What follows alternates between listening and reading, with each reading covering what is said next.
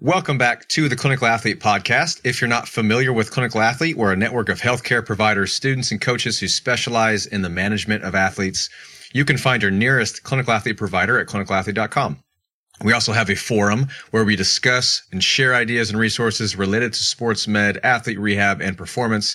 To join the forum or for a potential listing on the Clinical Athlete directory and for all upcoming seminars, webinars, and events, details can be found on the website. We got lots of the powerlifting and weightlifting barbell courses coming up where we blend the worlds of lifting and rehab. Super awesome. And webinars, and online courses, lots of good stuff. So check out the website. This podcast can also be found on our website along with YouTube, iTunes, Google Play, Spotify, Stitcher, and iHeartRadio. And reviews are always appreciated. My name is Quinn Hennick. I'm a doctor of physical therapy in Orange County, California at Clinical Athlete Newport.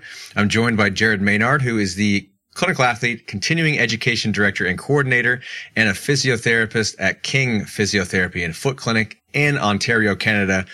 He is a certified strength and conditioning specialist and runs an online powerlifting coaching company and is a competitive powerlifter himself. What's up, Jared? Not much, man. This question is relevant to the conversation. What do you think of Star Wars? Me, personally? Yeah, you personally. I don't think I could care any less than I do. Well, we're off about to Star Wars. Oh, boy. But I love Jedis. Maybe we'll talk about that. Okay. All right. Decent segue. And we've got John Flagg. You're trying to turn the listeners against me. I know what you're doing. I'm just trying to set the stage for the conversation that follows here. Well, okay. It's not my fault that you. So not caring, but also disliking are two different things. Okay, fair. Right? You just don't care about art. I'm open to change. I'm open to change. All right. My favorite movie is Terminator 2. All right, James Cameron. Don't at me about art.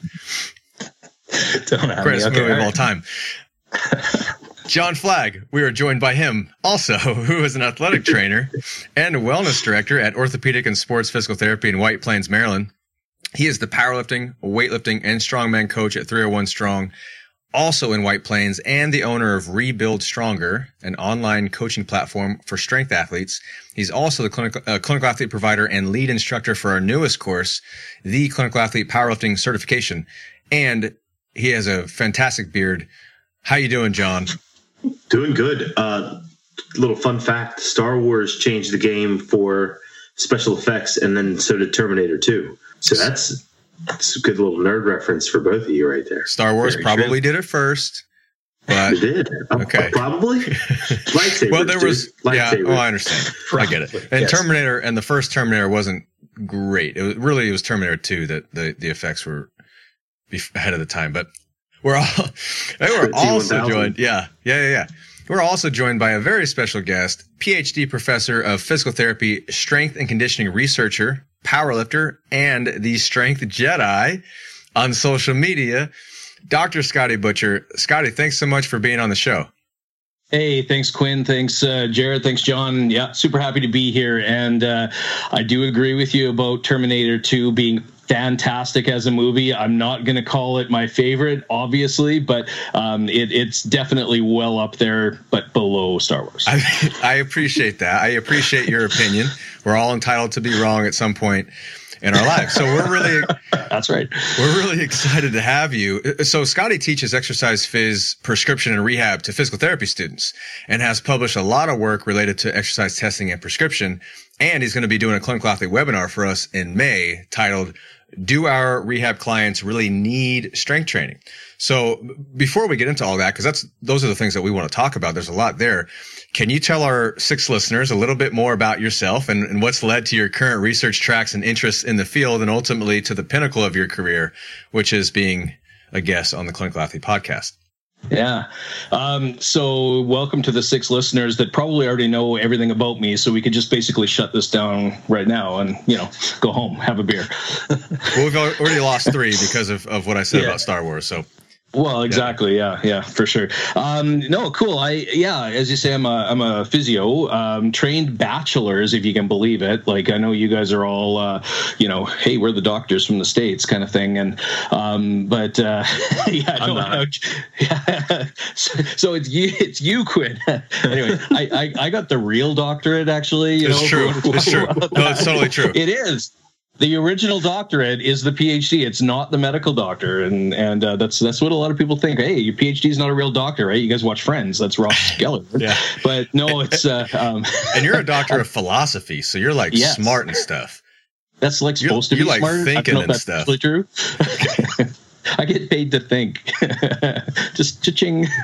Trained as a bachelor in physio. This was about 21 years ago now. Holy crap. Just started off with, lots of sports background, played football, wrestling, rugby. Rugby was my main sport for about 20 years of my life and stuff. Started off with that, thinking, hey, I'm going to be a physio, going to go into sports medicine, travel with all the teams, did none of that shit. I ended up working a little bit in orthopedics, decided I wanted to go on and do some research, did a master's in core stability back in the day, if you can believe it. And did some work around that, worked a little bit for sports medicine, then basically decided it wasn't for me. So I started looking around for a job, and I ran across a job out of the health region here. And so talked to a friend of mine, said, hey, do you want to start up the next pulmonary rehab program here in Saskatoon? And I said, well, I mean, in my head, I'm like, fuck no. I can swear on this, right? Oh, yeah.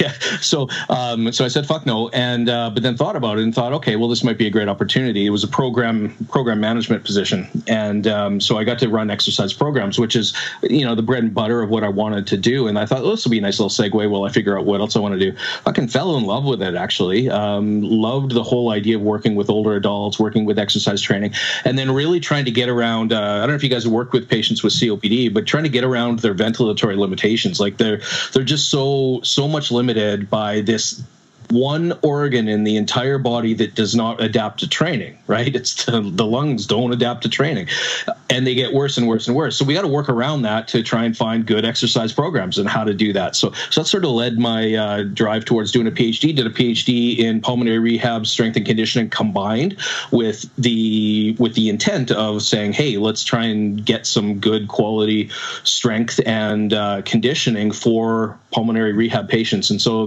my research has sort of led me down that path, and that's where it started. I've been teaching exercise physiology up here in Canada for about 12 years at the university faculty level now, and about 7 years ago started really making a transition from our basic ACSM type prescription that I would imagine the bulk of PT programs they seem very much like that, to starting to think about, well, what we actually need to do a better job in that, and bringing in my personal experiences. That's about the same time that I started doing CrossFit and I started doing powerlifting.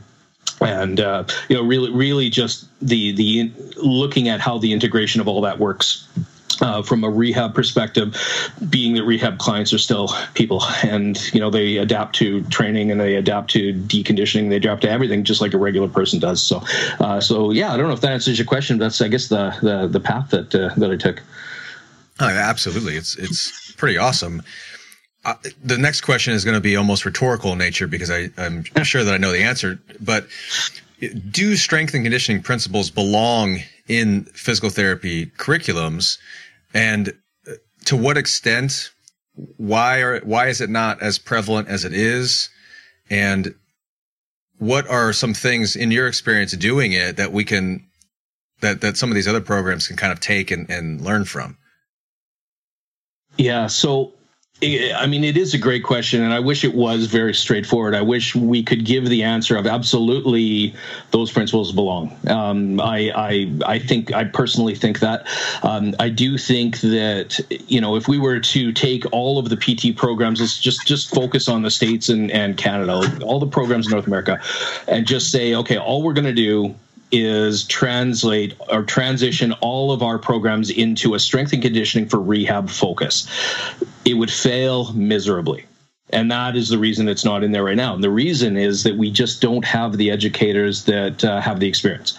And honestly, that's why it isn't in there. So does it belong? Absolutely, without question, because as I said before, the principles behind strength and conditioning are no different than the principles of training anyone, right? I mean, I know the S&C world is typically dominated by the athletic model. I know that, you get your CSCS, you study through the NSCA, you do all of that stuff. It's very, very athletic focused. And I know they're trying to shift away from that. And I know that there's special populations certifications now and things like that. But I think and this really speaks to the title and why I'm going to give a webinar on, do we really need to treat or train our regular population like athletes? Do we really need strength training? Is that, the short answer is yes, but we're talking about people that are at very, very different stages of their life. So if you were to even take a bunch of people with the CSCS and tell them they're going to train people, that would be train our physical therapy students, that would be an upscale from where we are now in many situations, but it certainly wouldn't be enough. I don't think that it goes into enough detail on the ins and outs of what we would need to do at the very basic level and translate that up to the higher level of training for anyone. Right. So we talk about there being a gap between rehab and performance. And I know there's lots of opinions of whether it should be there, whether it shouldn't be there, whether it's a continuum, whether it's like two different things, or you pass it off to the athletic trainers or the strength coaches or whatever once you're done with the rehab. There's tons of different opinions out there. But the reality is that when you're dealing with someone in pain or someone that's injured or someone with a chronic disease, there are significant medical issues that you do need to take that step back and regress really far back in many situations. The CSCS guys, just speaking as a general group, they're not trained to do that through a CSCS. PTs are trained to deal at that small level, but not in most situations trained to take it to the next level. And then the strength coaches are at the far end. So what I would love to see, and what we've been doing up here, is really having that progression and thinking about how do you actually put that progression together from the very basics of I have a medical need in front of me, a physical therapy or rehab related need in front of me, but I also have a person whose physiology adapts very similarly to an athlete. So how do I take that person from step one all the way to, hey, I can actually function in society without pain or with optimal function, with optimal mobility, whatever it happens to be for the person. That takes, I think, a very unique perspective in order to be able to do that. So to answer your question, I think that if the educators can get that, if the physical therapy educators can have the experience to know how to train, to use the strength and conditioning principles and tie it in, then I think it could be massively successful. And I do think it's needed, because I do think we're, in many situations, I would say rehab and physical therapy can be, in some situations, the laughing stock of training. And when you see some of the Mickey Mouse stuff that's out there, the silly BS stuff that's out there that, you hear the starting strength guys and the barbell medicine guys go on quite a bit about the silly BS. There's a good reason that label is on there, to be honest, because it's Mickey Mouse stuff, it's silly BS stuff that doesn't actually relate to training principles. So short answer, it needs to be there, but God, we got to get the educated people in there that have the experience training. Really, that's the thing. How do you get them in there? Good question. I don't know. I mean, I kind of went at it, like, I look at my situation. I had that as a background. I went and did a PhD in a completely different area, but still related to it, and then said, hey, we're doing a shitty job of training our physical therapists to do that, and morphed the curriculum. I don't know. I mean, are there hundreds of me around? No, there's not. I'm not saying it has to be me. I'm not saying that, I'm up on my pedestal saying it's the only model or that I'm the be all and end all. I've made tons of mistakes over time. But do you get PhDs that have the experience? Do you get physios that develop the experience? Do you, I don't know the short answer to it, but the short answer to anybody trying to teach someone how to teach and coach exercises, you got to do it yourself, right? So how do we get our physical therapy professors that are ingrained in whatever life they're ingrained in to say, hey, why don't you come out to our powerlifting gym or our Oli gym or our, our strength gym or our CrossFit gym or whatever. I mean, not most of them aren't going to do it, right? So I don't know. I don't think it's a quick fix. But the good news is that there's people out there that are doing the good work. Like I look at all the stuff that you guys are putting out through Clinical Athlete, the seminars that you guys are doing in weightlifting and powerlifting, and I look at all of the different programs that are starting to morph and say, you know what, we're starting to recognize that this is a need, and they're starting to say, hey, we actually have to do something about that. That's where the change starts, right? The change starts from the people on the ground floor doing better work and saying to the educators, look, guys, we need to do a better job of being competitive in the rehab and training market because we're not cutting it. So if you can't do it, if you're the instructor and you can't do it, you bring somebody else in that can do it, right? And then you work together to figure out a good system, right? So I do think it's a blend. I think it's got to be a blend of people with the experience, which means that if you're a PhD instructor or a DPT instructor, whatever it happens to be, bring somebody in that knows what they're talking about and that can work with you and say, this is the principles. These are the principles from my side of things. This is what I see. Take where you want to go with it and try and find a way to mesh that together and use those principles to go forward. And honestly, that was the best learning experience that I've ever had, has been working with a strength coach. I mean, I didn't learn this stuff all by myself. I learned it by having a coach who coached me, who taught me how to move, how to actually train, taught me the programming, taught me the techniques. Like, that's what you need. You need that experience behind it. And often it doesn't come from the DPT or MPT curriculum. It comes from the people outside of that say, hey, I want to help. Let's do a better job of it. And then as the students get more and more trained and get better into it, they become the clinical instructors that then teach the students coming through, and then it'll build. Like I do see a change. Over the last 5 years or so, there's been a huge change in, I think, the interest in strength and conditioning principles in rehab and the experience that students coming through the programs have had. I mean, I don't know how it is for you guys in terms of your experiences, but if I were 5 years ago to ask the number of students coming into the program if they've ever deadlifted, we'd be lucky to have one hand out of, say, 40 or 50 go up. Nowadays, it's almost half. So I do see a change happening. So again, is that the short answer? Is that the easy answer? I don't think there is one. But ultimately, we got to, I mean, as you guys know, you can't talk about squats and deadlifts and things like that if you don't do squats and deadlifts and things like that. Just to chime in terms of my experience, yeah, I think when I was going through school, I mean, I can't speak from the perspective of a professor who would see multiple cohorts going through over the span of a number of years, but at least in my cohort in school, most of us had or were pretty active, and most of us probably had squatted or deadlifted and bench pressed in some way, shape, or form at some point and kind of knew what it was.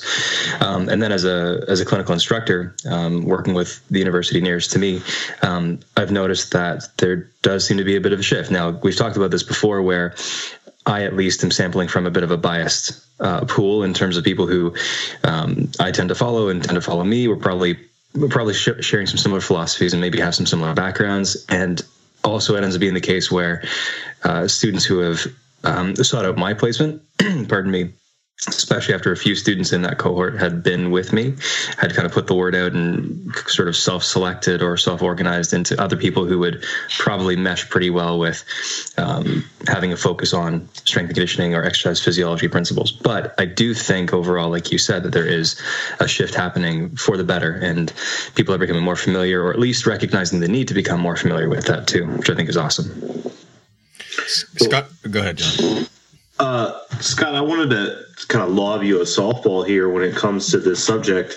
What do you do, or what do you say when students or other clinicians or even patients you work with express concern about your activity? Because I get a lot where, aren't you afraid to hurt yourself lifting? And obviously we know different, but what's your typical take on that? How do you address that? Yeah. So first of all, I've never been able to hit a softball. I can hit a hard ball like anything. You throw me a softball, like it's ridiculous. It's almost comical. Like I'll sit in the batting cage with the frickin' softballs and miss and miss and miss and miss. Anyway, whatever. I'm going to try not to miss this one. How about a hockey puck? You're from Canada. I'll throw you a hockey puck. Do you throw hockey pucks down there?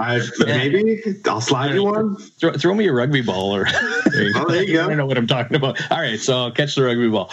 All right. So shit happens. I mean, we said that right at the very beginning when we started talking before the podcast. Honestly, shit happens. I mean, that's not the answer. You can't go to the detractors and the people that have been in the industry forever and have their ways and say, well, shit happens. You get hurt. I mean, you get hurt no matter what you do, right? And I love the quote from Brett Contreras, right? That's like, you think lifting weights is dangerous, try being weak. That's see how dangerous that is, or something like that. Definitely butchered that quote, but you get the point. Is that like the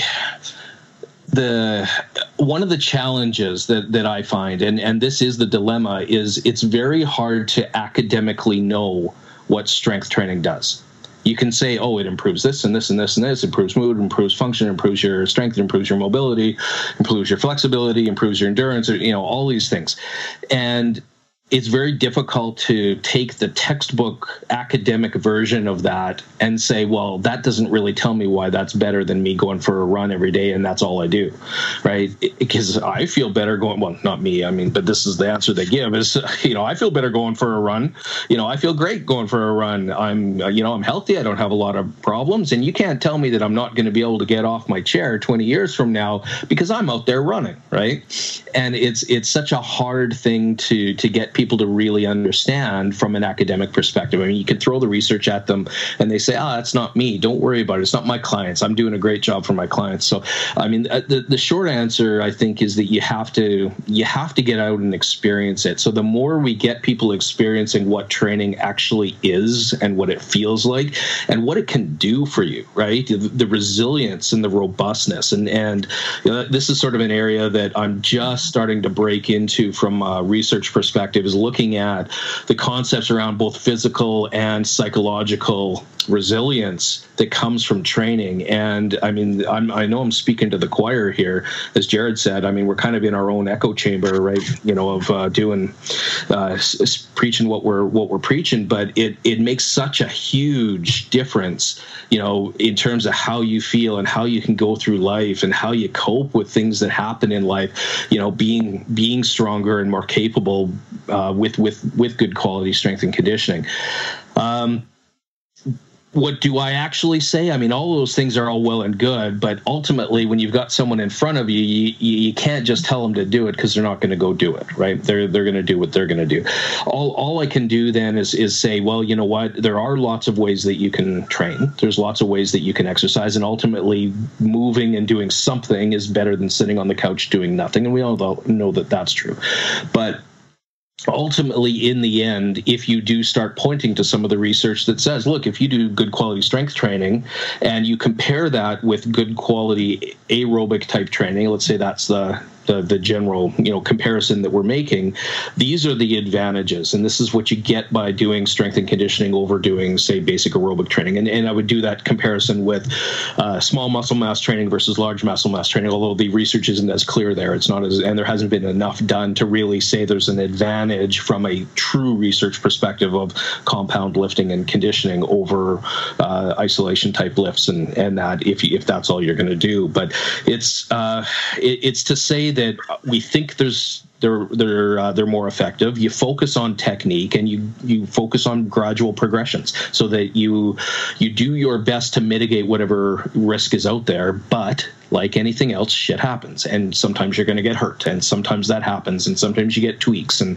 but the strength and conditioning principles are so, the reason they're so fantastic is you can take someone that gets a little tweak and you can say, well, I can just modify a little bit. I don't have to step all the way back to don't do anything, right? In a lot of cases, if you get a tweak doing something minor, you got to step back. With strength and conditioning, you get a tweak doing a heavy deadlift. If it's a little tweak, you might just change your volume a bit. You might change the intensity a little bit. You might change your technique a little bit. You might do these subtle little alterations, but you still allow the person to continue to train. And I think that's one of the advantages of having the skill from a rehab perspective to assess what people are able to do appropriately, that you can then modify that to fit what they're able to do. They can still build what you want to build with them and work around the injury that they've got while it heals, right? So, I mean, again, short answer is shit heals, but who wants to hear that? Yeah, and just getting them to understand that that's really kind of a normal part of the process as well. It's not something you always have to run away from. Totally. We had a guest on a few shows ago, Eric Lagoy. He's a physical therapist, and he teaches an exercise prescription course in Quinnipiac's DPT program. So it's a similar conversation, and what we talked about was almost the differentiation between strength and conditioning and exercise prescription, almost as a semantics conversation, but it dovetails into my question to you, which is one of maybe the pushbacks to having these things in the physical therapy curriculum is, well, we're trained to be generalists. We're not trained to just deal with high level athletes. We need to be able to deal with all forms of these populations. So you make a distinction though between training for the sport of life and training like an athlete, like a competitive athlete. Can you talk a little bit about the differentiation there? Because I think that's important when we're talking about having this stuff in healthcare professional curriculum. Yeah, cool. So, I mean, I think it does come down to semantics in a lot of situations, the whole therapeutic exercise terminology, and to say, well, could you even call a deadlift therapeutic exercise? I mean, my answer is yes, absolutely you can. And then I always get, well, how do you know? You've got two people deadlifting right beside each other and one's doing therapeutic exercise and one's not. How do you know the difference? Well, you don't. I mean, it's the exercises for the exercise. And I think that is the main thing. What we're doing as rehab professionals is we're trained to assess. We're trained to assess the individual as it is, as they are in front of them with whatever concerns they end up having. And to me, that's the main difference between the unhealthy versus the healthy side of things is if you want to make that distinction, which I tend not to, but if you do want to make that distinction, it's our ability to assess whatever issues there and have a broader knowledge of and skill that we can bring into the grander assessment side of things, not just I'm going to teach you how to deadlift. It's I'm doing this for a very specific therapeutic purpose. In the end, the deadlifts might look exactly the same, but the purpose behind them is different. So that isn't exactly what you asked. So getting to thinking about the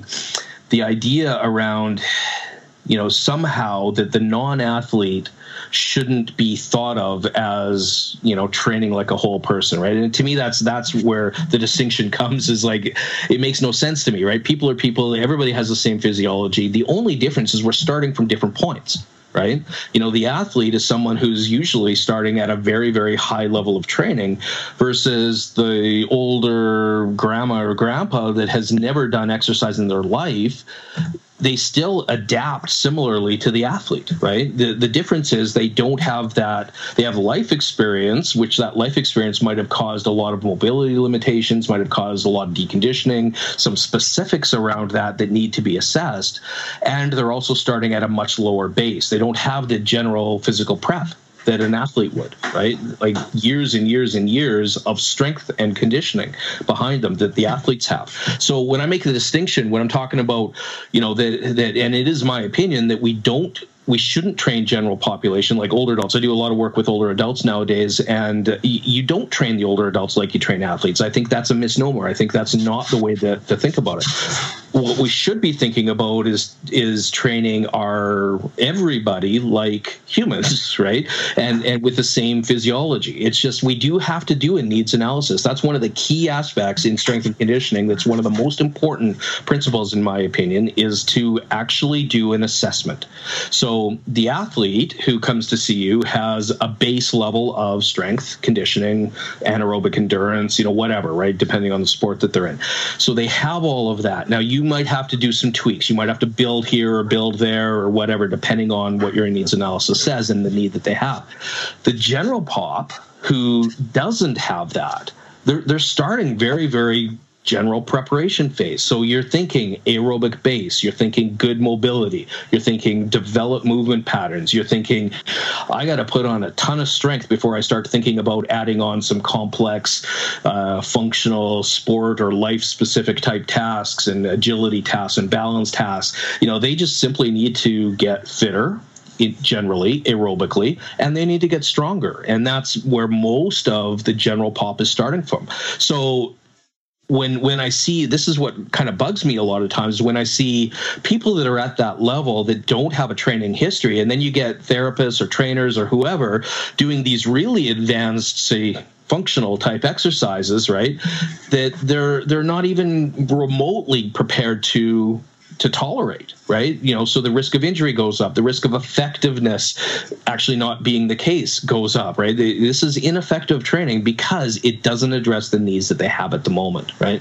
So this is where I think that general prep stuff is missing. And so I guess it's fairly simple from a distinction perspective, but people don't often think about it, right? They think, oh man, the athlete's doing all this stuff. They're training with, one-legged stance and doing some rotations with, whatever.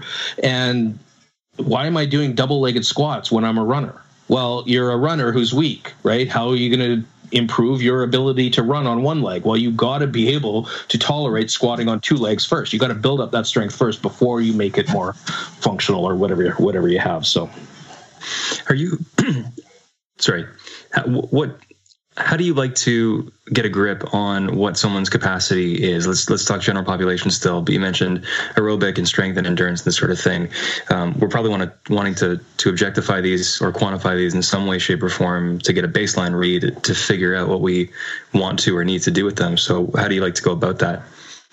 So to me, it is the needs assessment. So you do basic subjective determination of where they're at, right? So this would follow along and what I teach my students is to integrate this in with their subjective exam, right? So you're starting to talk to the person.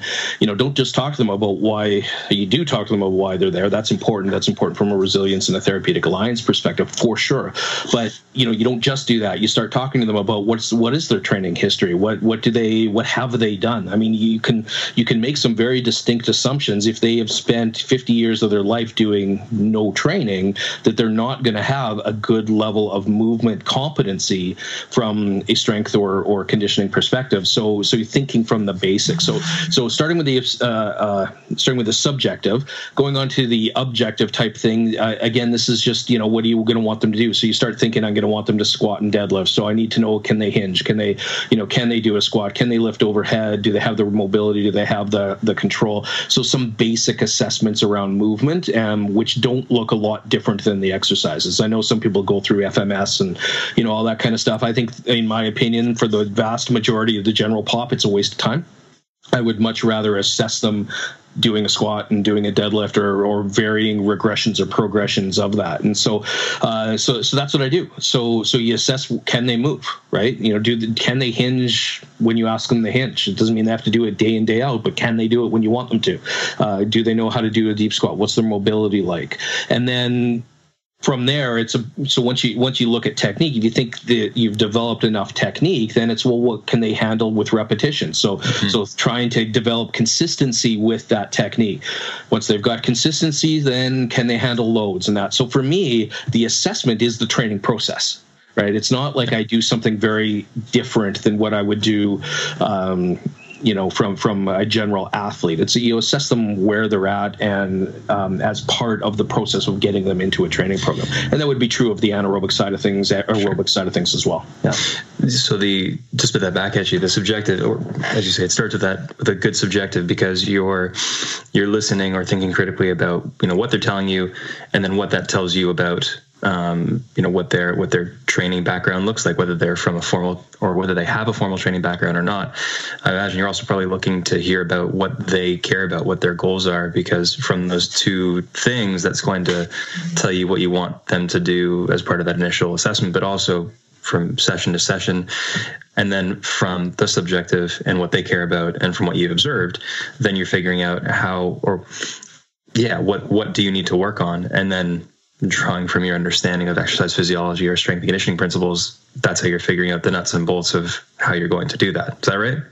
I would say so. I think the sort of the step forward from that is that, in the end, I always talk squats and deadlifts and presses and things like that, like most of us do in this echo chamber we're in. And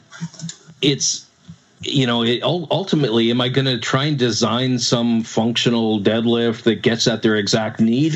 No, because that's the deadlift, right? The deadlift and the squat does that. You don't need to reinvent the wheel. We know that those are the wheels that work, and they've worked for time and time again for over a long period of time with lots of different individuals. The difference comes down to what you said about developing the goals around their why they're doing what they're doing. So what I do is I frame my discussion around why I'm going to get them to squat and why I'm going to get them to deadlift and why I'm going to get them to press and pull, and that it makes it goal relative. So it reframes it from I'm doing a deadlift like an athlete to I need to pick up my grandkids, or I need to bend down to pick up a laundry basket, or to grab something off the floor, get the dishes out of the top cupboard or the bottom cupboard, or without challenges or concerns, or being able to garden and get up and down to stand back up again once I'm on my knees. It's stuff like that we know it's the methodology becomes squats and deadlifts and presses and pulls and variations and so on. But you don't tell them that. You say, okay, I'm going to train you to develop your ability and your capacity to lift your grandkids, or to lift your laundry basket, or to whatever the goal that they come at you is. And that's where that therapeutic alliance, as we know, is incredibly important, because we know, and I love the I think it was just a couple days ago from the point of recording this that you guys had posted online about understanding about the compliance, right? Mm-hmm. It's like I can't remember the context of the article, but it's like those that do it improve, and those that don't do it, well, they're not going to improve, right? Because they don't do it. So developing the ability to ensure adherence and ensuring compliance or the alliance around developing that relationship that they're going to trust what you're telling them to do, and then having them actually follow through and doing it is the most important aspect of it. But I'm still going to get people to squat and deadlift. Right. Yeah, you're building that buy-in, or facilitating that buy-in. And then also, if by clearly outlining how what you're going to be doing leads the person to what they care about doing, it probably gives you an out in case that person is particularly averse to doing exercise or to doing a squat or a deadlift. If they've had a bad experience or been told those things are bad, you don't have to call them a squat or deadlift. You could just say, let's just practice picking up this laundry basket that happens to have some stuff in it. Totally. Well, the other thing too, because we keep talking about some of the primary lifts, but with this is subjective information that you get from the patient, this is pretty scalable stuff. If their main goal is to be able to get out of bed without assistance, typically, at least from what I'm picking up and what I typically do, is let me see your strategy for getting out of bed. Let's see how that looks and see how we can address it, which transfers over to that alliance, and it spills into, Scotty stole my example that was bouncing around in my head, but I get so many people that come in and they want to just be able to pick up and play with their grandkids. And that's a deadlift. Whether it's elevated, it depends on how tall the kid is. But those things these are all scalable activities, and we can go from a very low load individual to a very high end athlete or a high load individual through this continuum. It's not one population versus the other type thing. It's a much more fluid continuum, at least in my mind. Totally agreed. What are some of the things that you see in your students, Scotty? I want to say mistakes, not to make it sound too negative, Nancy, but just, some of the students who are maybe new to exercise prescription and training in general. What are some of the common mistakes that you see made in their early stages of learning these things? Ebola. Ebola, yeah.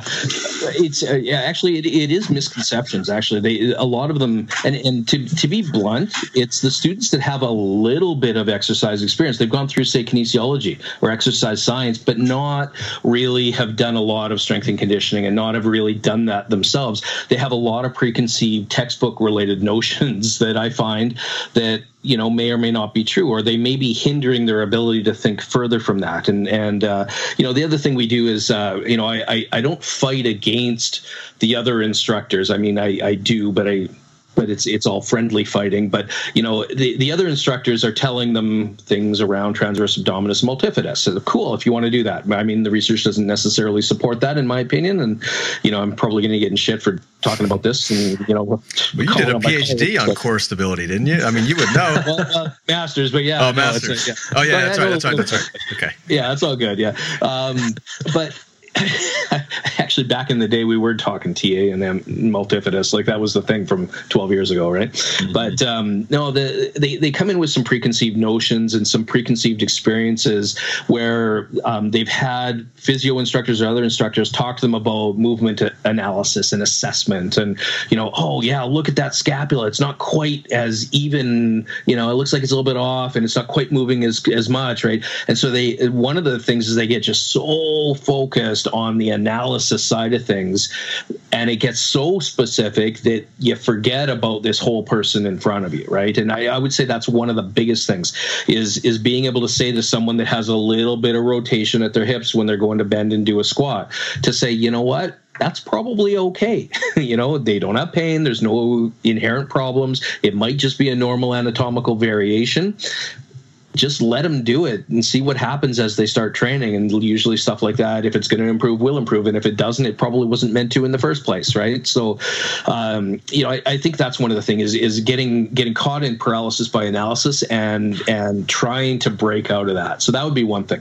And then there's, as John suggested, there's the preconceived notions around the knee bola and, trying to avoid knees going past the toes and the knee valgus and, scapular winging and lumbar flexion, which will be a nice transition into some of the research when we get there. But, talking about all of that stuff and getting caught in all of that jazz and being so worried about it that they're not willing to actually put some load on and try it out. And I'd say that's the biggest limitation.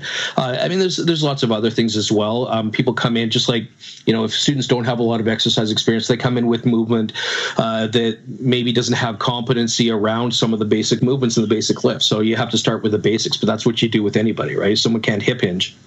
You're not really getting them to deadlift per se until they can do so with a good hinge. But that doesn't mean you spend all of your time doing hip hinging. At some point in time, and it might be day one, you start getting them to deadlift to teach them how to hip hinge, right? And so I think putting the carrot before the horse and the horse before the carrot or cart. I'm messing this all. You know what I'm talking about? The carriage and the horse. Putting the carriage before I said carrot. God damn it! The carriage before the horse by saying no. We got to train the hip hinge before we deadlift. No, it's the deadlift that trains the hip hinge. You do it all together. So yeah. So I'd say those are the biggest things. Do you think some of that comes from, especially students when they're learning, they think they're in school, so they should be getting all the answers. And there's so much uncertainty with some of the stuff that we're talking about that it's very difficult to kind of cope with that when you feel like you should be getting solid, definitive answer. Oh, yeah. Students want recipe books, right? They want to know, if I see this, then I do that, and that means they're going to do this, and that'll translate over to this, and that means that. And it just, you're right. It doesn't happen that way. But that's, to me, that's the nature of any novice in any situation, right? Is that you just don't have a roadmap even to think about following. You don't know what the roadmap even looks like, let alone to be able to follow it appropriately, right? So I agree with you. I think completely they need to be able to develop that experience. And that's where I'll go back to one of the things I said earlier is like, if you want to be able to be competent in coaching and teaching someone how to do a sit to stand, you better know how to do that with good technique yourself. And when I say good technique, I don't mean perfect. I mean with the process that's appropriate for the person to be able to get the best performance out of that person at that time, not to prevent injuries, none of that shit. It's to enhance performance of their ability to get off the fucking toilet. How often are you seeing the same students across the span of their curriculum? Are you teaching multiple courses where you get to see the same students a couple times or more? Yeah, so I see them right at the very beginning of their program. I actually teach 2 exercise courses, but I also teach their introductory evidence-based practice course. And so they get that. Then they get the basic exercise physiology, which is enough physiology for them to kind of get a sense of how to work on training. But then the rest of it's all on therapeutic training principles. And I've really morphed that side from therapeutic exercise into therapeutic training principles. But then I have the advantage of seeing them about 8 months later year after they've done 3 or 4 clinical placements plus a few other content courses. And I do an advanced exercise phys course, or a prescription course, which is taking the basic foundations of, basic techniques around squats and deadlifts and such, and the regressions and progressions, and putting them into clinical situations and clinical cases. And so short answer is, yeah, I get to see them a couple times. Are these electives? No, these are they have to have them. That's awesome. So I go back to the episode that we did with Eric Lagoy, and he only gets them once. It's an elective, and it's in their 3rd year, with the advantage of what you're talking about, which is what I think would be, maybe the gold, quote unquote, gold standard if we're going to have this type of thing in the curriculum, is you get them early, and then you've got a few different touch points throughout the curriculum. So you can just keep nudging, and then you see these transitions over the course of their entire, PT student career, where you get a chance to, you can be patient with them at first. You don't have to, feel the pressure to flip their world upside down, and really you got time. I think that's really awesome. Cool. You talk about being the idea of being patient. I actually was I used to be a lot more patient with, let's try and nudge them towards this. Honestly, now, because I used to, the way the transition worked for me is that first introductory course was very traditional Therex and ACSM type prescription. And then I did the cool strength and conditioning stuff at the end. It was too late by then, honestly, for the reasons that you just talked about, Quinn. So for me, the advantage of seeing them early is that it all of the stuff that we think of as basic therapeutic exercise, I've taken that and I've said, well, you know what, squats and deadlifts and the patterning around that is the basics of therapeutic exercise. And so what I've done is I've taken the concept of function first, which is stolen from the neurophysio kind of literature and some of the different methodology around the neurological populations, and saying, well, you know what, you assess and you deal with the person at the function level first, and then when you see impairments or inefficiencies or something wrong at the function level, you then back up and go, okay, well, now I have to deal with the impairments. Traditional therapeutic exercise is asked backwards. It's done exactly the opposite of that. It said, okay, well, we have to identify the impairments and then hope that somehow once we fix those impairments, that's going to translate to better function in the long run. It's the wrong way. It's not the way you do it in strength and conditioning. It's not the way you do it in many situations. But for some reason, we think therapeutic exercise has got to go that way. So what I do is I teach them day one. They learn how to squat and deadlift and press and pull, and then they learn how to assess those so that they can identify the faults that may relate to different functional impairments, and then limitations at the impairment and the isolated level. And so then you can work on both at the same time. And so I always call it the two-pronged method, or the top-down, bottom-up method, where the function first is always your top-down. You have something you can train. Always something you assess, something you train, and then it might be short range of motion, right? Like you might not be doing full range of motion squats with someone day one, and it might not be loaded, but you might be doing some partial squats because that's what they're capable of. But then if they've got some knee issues that you want to, try and fix their knee bola, then you do that as well at the same time, right? And then eventually, as their knee range of motion and control improves, their mobility improves, their strength improves. Eventually, the squats get deeper, they get stronger, the pain or whatever's the problem, at the isolated level gets better.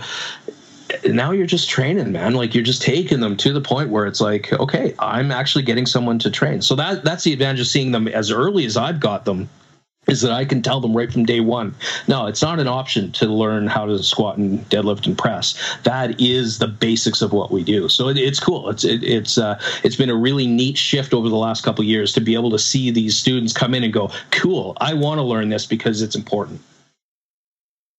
Speaking of how to lift, you've been doing some work with your grad students on mechanics, and kinematics and kinetics through the lumbar spine and these types of things during lifting movements like the deadlift. And I've got a paper in front of me here, the title, The Effect of Setup Position on EMG Amplitude, Lumbar Spine Kinetics, and Total Force Output During Maximal Isometric Conventional Stance Deadlifts. And we talked a little bit before we started recording the show. Corey Eddington is the lead author, and he's a grad student. Yeah, and you're on the master student. Yep. Master student, and you're on that author list as well. Yep. Can you talk a little bit about this work that you guys are doing and how you're integrating that into your teachings? Yeah, it's cool. So, I mean, we've known for a few years that, no matter when you start putting heavy loads in squats and deadlifts, that no matter what you try to do, you can't keep whatever neutral is, right? Like, in defining neutral is a whole another bag that we're not going to talk about, that I don't want to talk about now, but, that you can't. You go into flexion. That's just the nature of bending forward with some load, is that your body goes into flexion even when you don't want it to, or you're trying not to let it go into flexion. So what we wanted to do is we wanted to look at, well, what about these situations where you do have differences in the setup position that might relate to differences in their actual positioning, so maybe result in a little bit more lumbar flexion, or maybe they reach the end of their hip range of motion into flexion and they have to compensate by doing a little bit of lumbar flexion, so kind of thinking the butt wink concept, things like that. And what does that actually do, and does that matter?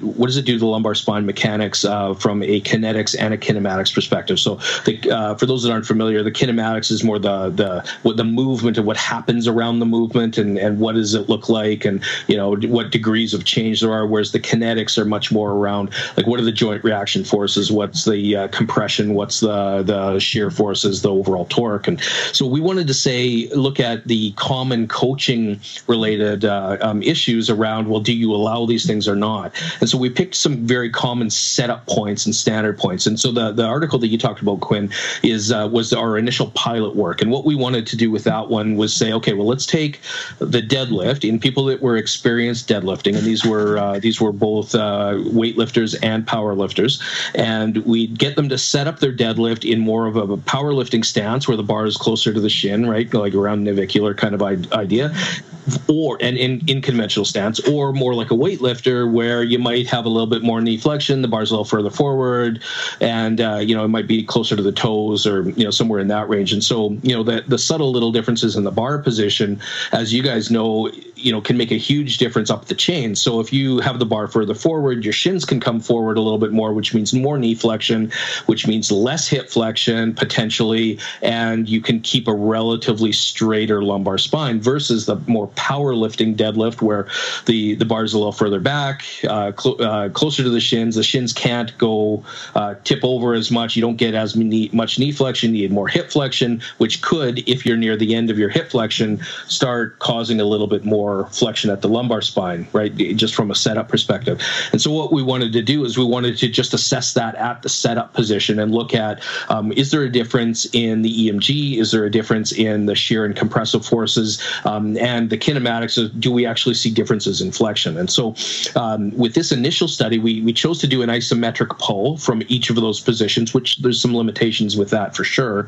But we just wanted to look at that setup position and get things going. And basically what we found is, yes, the powerlifting deadlift, or the deadlift where the bar is a little closer, it resulted in more lumbar flexion compared with the more weightlifting standard position where you don't have as much lumbar flexion, but we did match the external loads. So the external loads were 80% of their max deadlift in whichever position that they felt most comfortable. So we matched the loads, and the joint reaction forces were almost identical, as you'd expect, because most of the lumbar joint reaction force comes to the external load rather than the internal load of shear and compression. So it's only about 20% of the overall load that happens at the lumbar spine that's because of the internal forces at the spine. The rest of it's all due to the external weight, right? So sorry, other way around.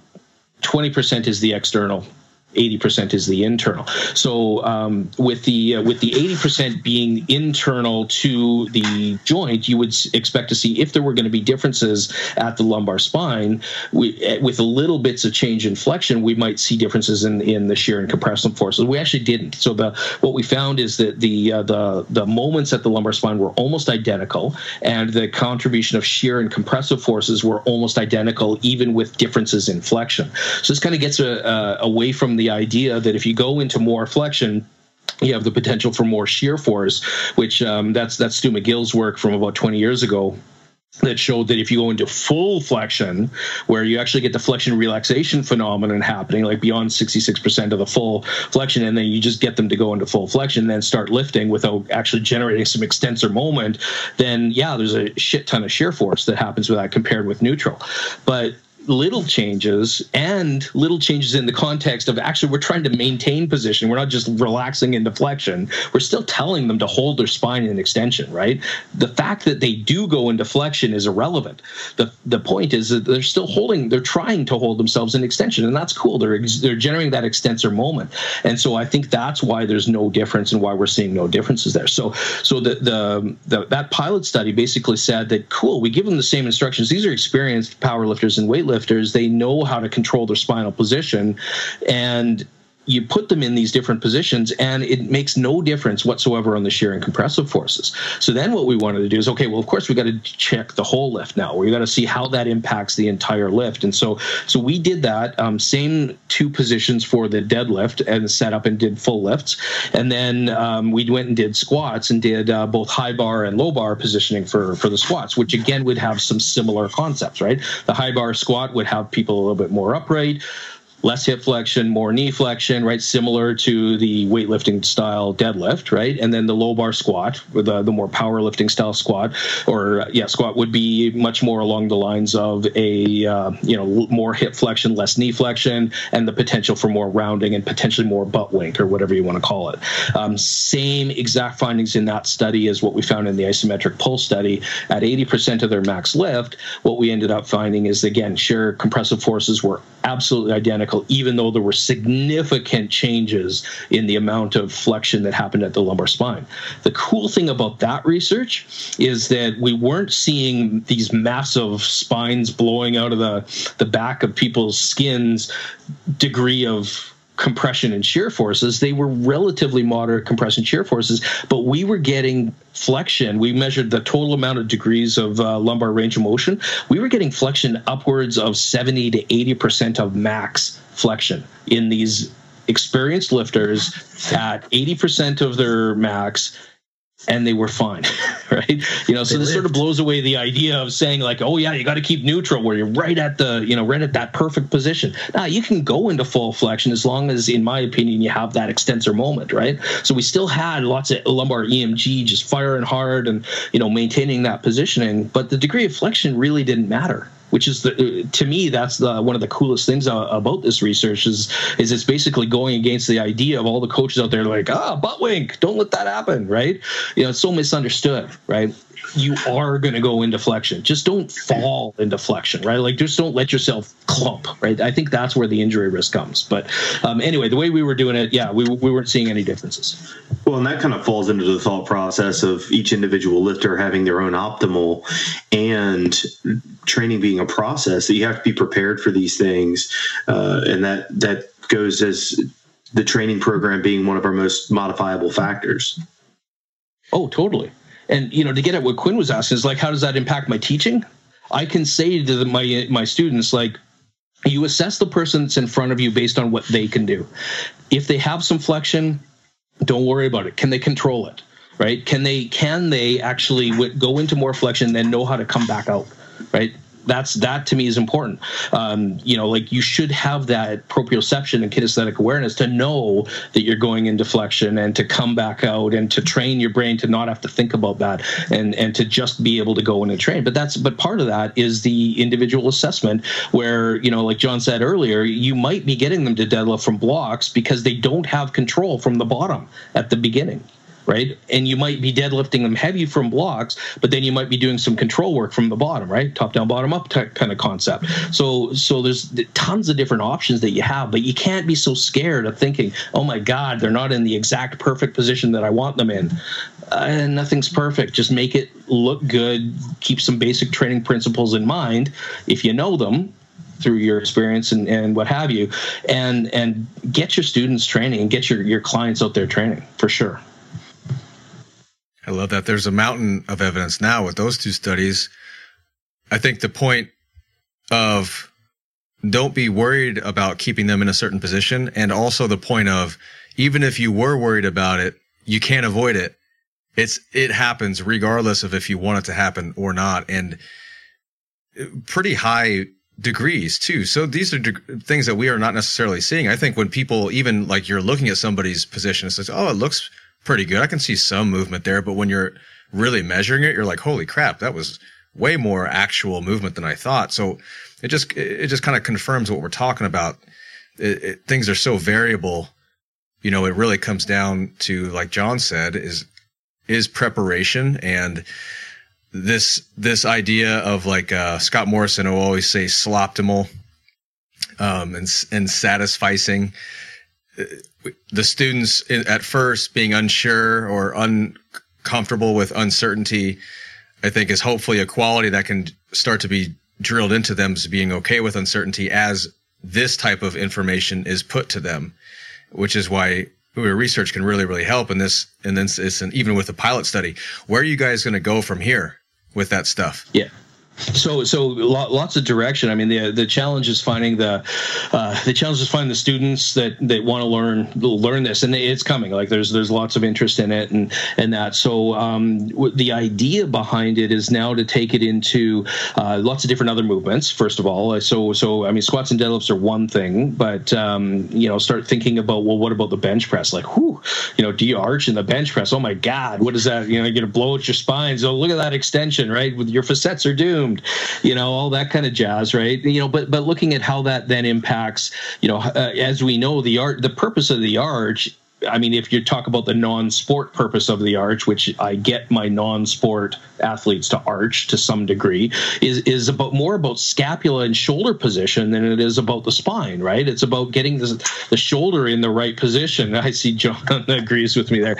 So it's about getting the scapula in a position where it can be fixated in such a functional related position that it supports the health of the shoulder and the ability of the performance of the glenohumeral joint to be able to push heavy loads. But we haven't seen that in research. Nobody has showed that in research, right? So I want to go down that path. The other thing is to start looking at the butt wink in and of itself. So what we did in Corey Eatington's work is we had individuals just go to powerlifting depth. So we coached them down and assessed their depth just to below parallel. On the IPF standard?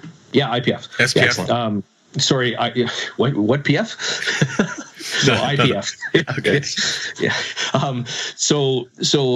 IPF standard. And then, but what we wanted to do is we wanted to say, okay, well, let's actually take them further than that, because not everybody is going to see a visible butt wink at IPF depth, right? But you get people to drop to the floor and everybody's going to see something that you would call a visible butt wink, right? So we don't know about that extreme yet. So we don't know like what happens. So we looked at some subtle changes. What happens when you see these massive visual changes at the bottom, which I don't think we're going to see anything different. But again, that hasn't been assessed. We haven't looked at the shear and compressive forces at the bottom of a full squat under load, relatively heavy load, and allowing them to have this tail tuck under and see what that all does. And the other thing is the theories behind the butt wink are very very varied out there. I mean, it used to be all the hamstrings called the butt wink, which we know is completely bogus.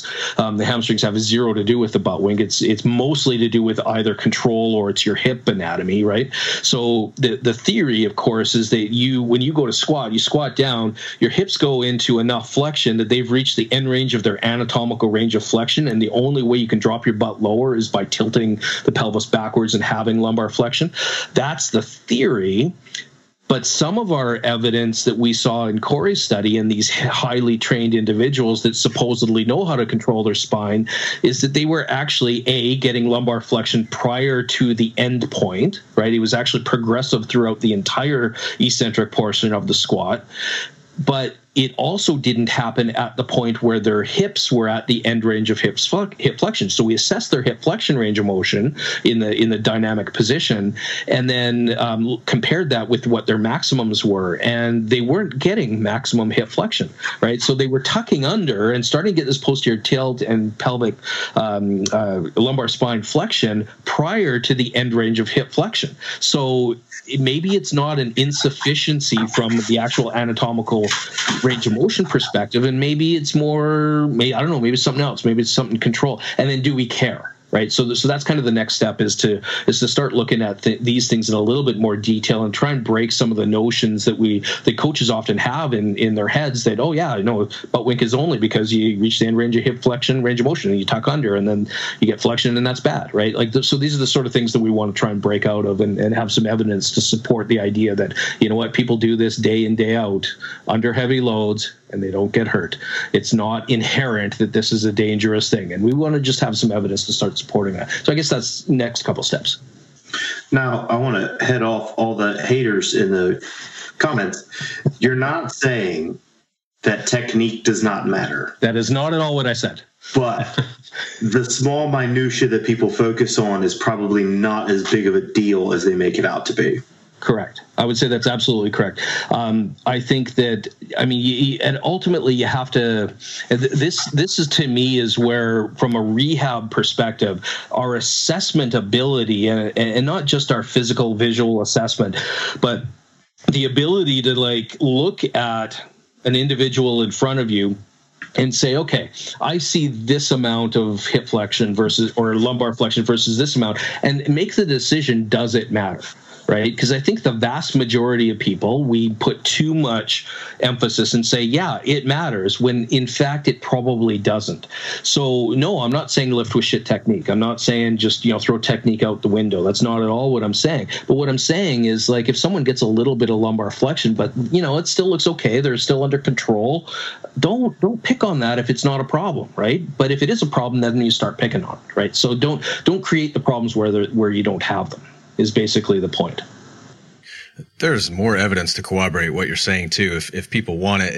Andrew Vygotsky did a study on the Good Morning and found similar findings, lumbar flexion at end range of the Good Morning exercise. Stuart McGill did a study on the kettlebell swing, even when cueing the participants to stay in spinal extension, saw upwards of 26 degrees of lumbar flexion at the bottom of the kettlebell swing.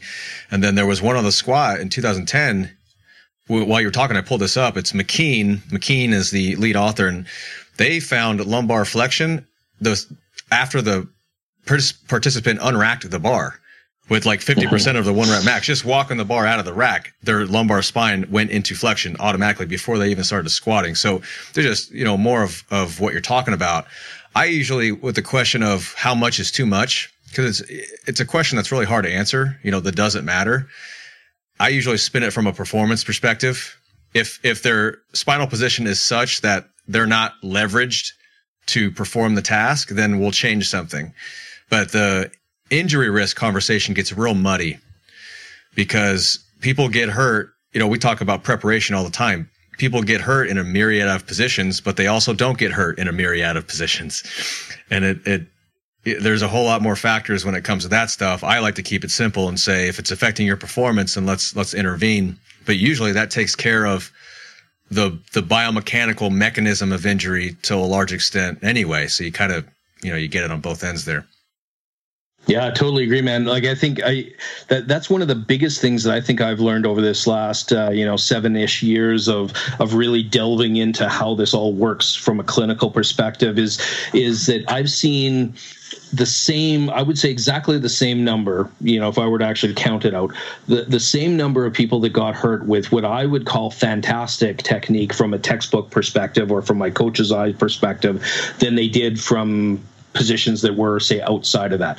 You train, you're gonna get hurt, right? You frickin' walk across the street and sprain your ankle on a rock, or whatever. Shit happens, right? And this goes back to that. Is there's always a chance of something happen, but are you gonna be the guy sitting on the couch waiting for your heart to explode from heart failure, or are you gonna be the guy going in the gym and risk maybe getting some tweak in your back, but developing the strength and conditioning that's supportive of your life throughout your entire life? Which guy do you want to be, right? You're going to get hurt doing either one. I'm going to be the guy in the gym training and getting hurt in the gym. And you know what? I'm happy with that because I'm out training and trying to improve myself. I'm not going to put myself in a bubble at home and try and pretend that nothing's going to happen, right? So yeah, shit, man. No, just get out That's the thing. Get out and train, and don't worry about the minutia about the positioning. And when you do worry about it, I agree completely that it's a performance-related issue, right? Like, can you lift more weight in what would be considered a safe manner with your positioning different in position A or B? Well, if it's different if it's better in position A, then you probably should lift in position A, right? It doesn't matter about injury risk. It's not about injury risk. Injuries are going to happen. Scotty, talk to us a little bit about what you're doing with the Strength Jedi. Yeah, so I've got a couple things going on. So Strength Jedi is, I guess it's my online presence, right? So I'm doing some blogging, and I've got a few things about it. It's mostly about education, right? It's about trying to get the good word out. It's about trying to get the message around what good quality training looks like from a rehab and a seniors perspective, and trying to do that kind of thing. It's about it for me. It's about educating not only the public, but it's also educating the practitioners, that are out there. So I've just recently started as the Strength Jedi. I've been doing lots of blogging for other people, but I never really had a home base. And so this is sort of my home base that I started up at the beginning of 2019. The intent there is really to just try and get out to the masses and get some of this information out and be another platform that can help people learn. I don't plan on doing anything for paid kind of thing. I'm not, I have a job that pays me well. I'm not looking to make money with this. This is about education for me. It links in with some of the things that I'm doing in not only my university job, but I do some consulting at the strength and conditioning facility in Saskatoon. Synergy Strength and Conditioning, and so my partner in crime over there, his name's Chad Benko, and so we've done a lot of videos together through our YouTube channel as Strength Rebels, another Star Wars reference, of course. And not him. He's the same as you, Quinn. He's like, nah, I don't know. I don't really care. I haven't really seen Star Wars. It's not that I don't like it. I just don't really care, right? So he's the same thing. So, but I convinced him that you got to have Strength Rebels, and then I'm the Strength Jedi, right? Because it's got to be about Star Wars. What's he? So. He doesn't watch anything. No, he doesn't watch anything. He's a bit of a geek that way. He's a loser. He calls me the geek because I'm like, well, you can see in the background, like I don't know if you can see that's Game of Thrones back there. I'm looking forward to the final season, and so I'm always pulling shit like that into the work that I'm doing. And he's like, man, you're such a nerd, and I'm like, yeah. Gotta show your personality, man. Yeah, exactly. So, but anyway, no, it's about education, and so yeah, I'm trying to just get the good word out and do it the best way that I can, try and help as many people as I can. I don't know. That's pretty generalized, but I guess that's the plan. Oh, it's awesome. Where can people find you and find all of those things? Yeah. So easiest way is social media, particularly Instagram, Facebook, and Twitter, The Strength Jedi. So it's at The Strength Jedi. You can find me on thestrengthjedi.com is my website. Happy to accept friend requests on Facebook, do networking that way. Got Strength Jedi as a page, that kind of thing. So best bet is social media. Well, this has been awesome. And would you be willing to come back on the show sometime when you guys are pushing out some of this new work that you were talking about and discuss that with us? Cool. Yeah, totally, man. No, this has been fun. I follow all the work that the three of you guys are doing as well, and it's some pretty fantastic shit. So I'm sure we'll be touching base, but it's this is always fun stuff. The work that you guys are doing is amazing to try and get the right message out. So I'm happy to support it. Well, we appreciate that. Yeah, man. we do. Thank you. Yeah, very much. What you got a webinar coming up? What's the webinar about? Mm-hmm. Yeah, the webinar for you guys. Yeah, it's so I'm going to talk about what is the need, or is there a need to strength train all of our clients in rehab? And that isn't the exact title, but that's the intent. And so what I'm going to do is I'm going to go into the research around the benefits that adding extra strength onto a rehab program gives. And there's actually a fair amount out there. You wouldn't think there would be, but there's a fair amount of research out there that goes beyond sort of the basic rehab stuff, right? And to say that, you know what, if you do an extra 2 years of strength training, you can actually put on more adaptation at the tissue level, and you can have better outcomes. And,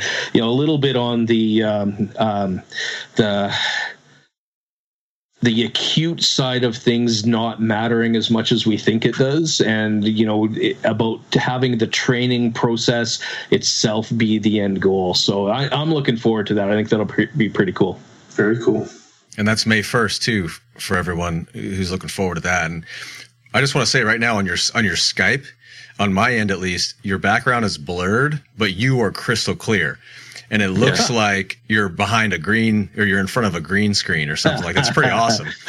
It's like that new was on purpose. I don't know what's going on, man. It looks amazing. So Jared and John, do you have an iPhone, Scotty? Yeah. Yeah, of course you do. Because Jared and John don't. Of course. But in the iPhone, one of the portrait mode in the camera where the background fades and it's just you, like crystal clear. That's exactly what you look like right now. It's pretty cool. So John and Jared, here's your kind of glimpse at what having an iPhone would be like.